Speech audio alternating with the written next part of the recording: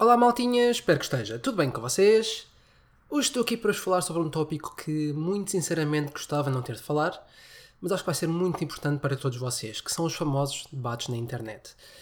Especialmente quero falar-vos sobre uma ferramenta que muitas pessoas costumam usar em debates, que são as famosas falácias. E já fiz uma publicação sobre isto no passado, mas penso que seria produtivo para todos nós relembrarmos um bocadinho este conceito, o tipo de falácias mais recorrente e aquilo que nós podemos fazer para lutar contra esta técnica de persuasão.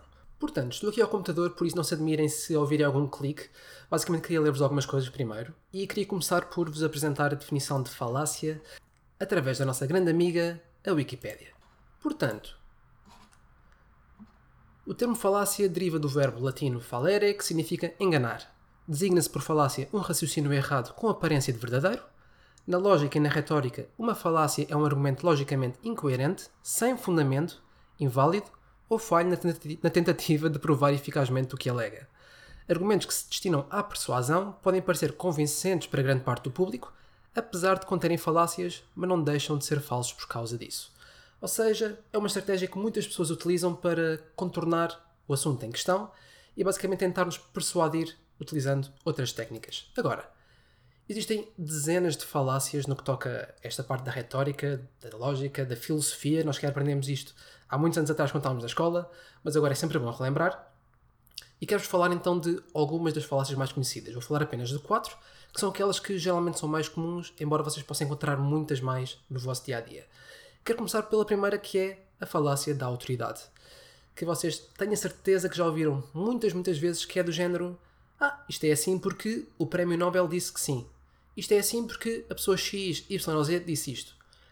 Basicamente não estamos a suportar a ideia em si com algum argumento válido, estamos apenas a dizer que uma certa pessoa, uma autoridade, afirmou essa coisa que nós acabámos de dizer e estamos a usar isso como justificação. Falar de uma autoridade não é uma justificação para suportar uma ideia, não é de todo. Isto não significa que não possamos confiar naquilo que as autoridades dizem. Apenas no contexto de debate, não devemos utilizar uma autoridade como forma de suportar o nosso argumento. Portanto, se quiserem discutir uma ideia, discutam a ideia em si e não tragam outras pessoas para o barulho. Basicamente é isso que eu quero passar com esta falácia. A segunda, também muito comum, é a falácia da natureza. Basicamente, se algo é natural é porque é bom, se algo é artificial é porque faz mal.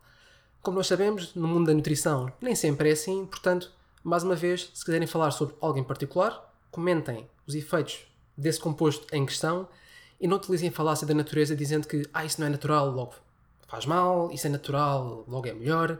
Portanto, foquem-se no assunto e não tentem ir buscar argumentos fora. A terceira falácia é também muito recorrente, que é a falácia da antiguidade. Isto é muito presente na área do fitness, em que basicamente se diz: antigamente fazia-se isto, na área do culturismo os grandes atletas faziam isto, logo é verdade. E a verdade é que muitas vezes estes atletas que, através da experiência, chegaram a certos resultados, muitas vezes acabam por estar corretos e a evidência, 10, 20, 30 anos mais tarde, acaba por confirmar exatamente aquilo que eles faziam. No entanto, mais uma vez, isto é uma falácia. Não estamos a falar do efeito em si, o porquê é que resulta, qual é que é o mecanismo em si.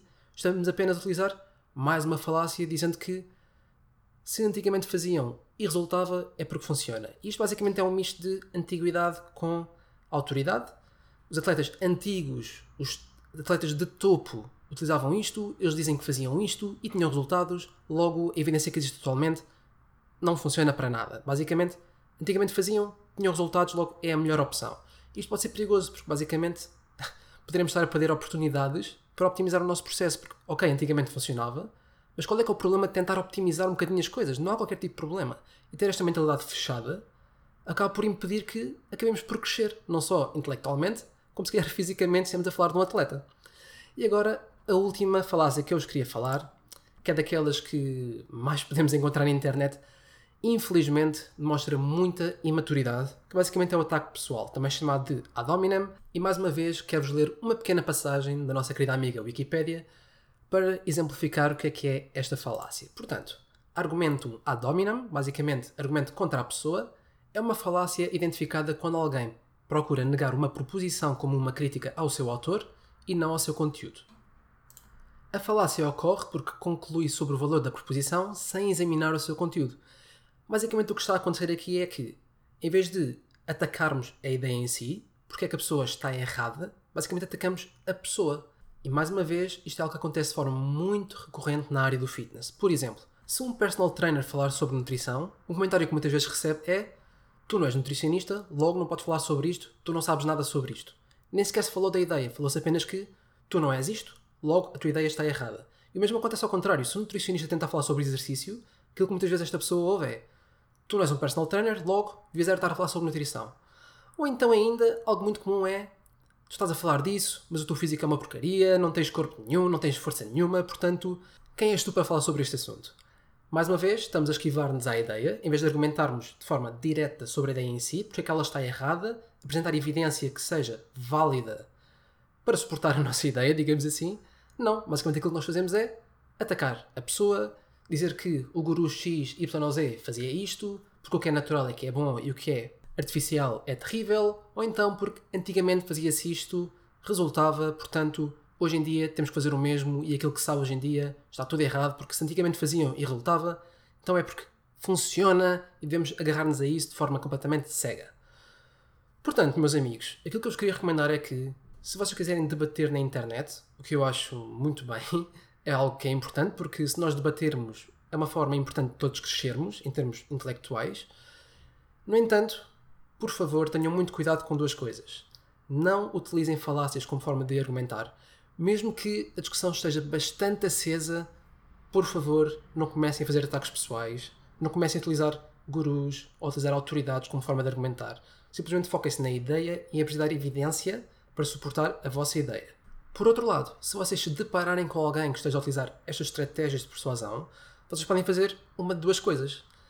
Aliás, aquilo que vocês não devem fazer, em primeiro lugar, é não podem baixar ao nível deles. Eles estão num nível completamente desadequado, eles não estão a jogar da forma correta, por isso tu não deves de todo jogar na mesma moeda. Simplesmente foca-te naquilo que tens que focar e, por favor, não utilizes nenhuma falácia como resposta. Mesmo que te apeteça muito, nunca ataques a outra pessoa porque acredita, não vale a pena.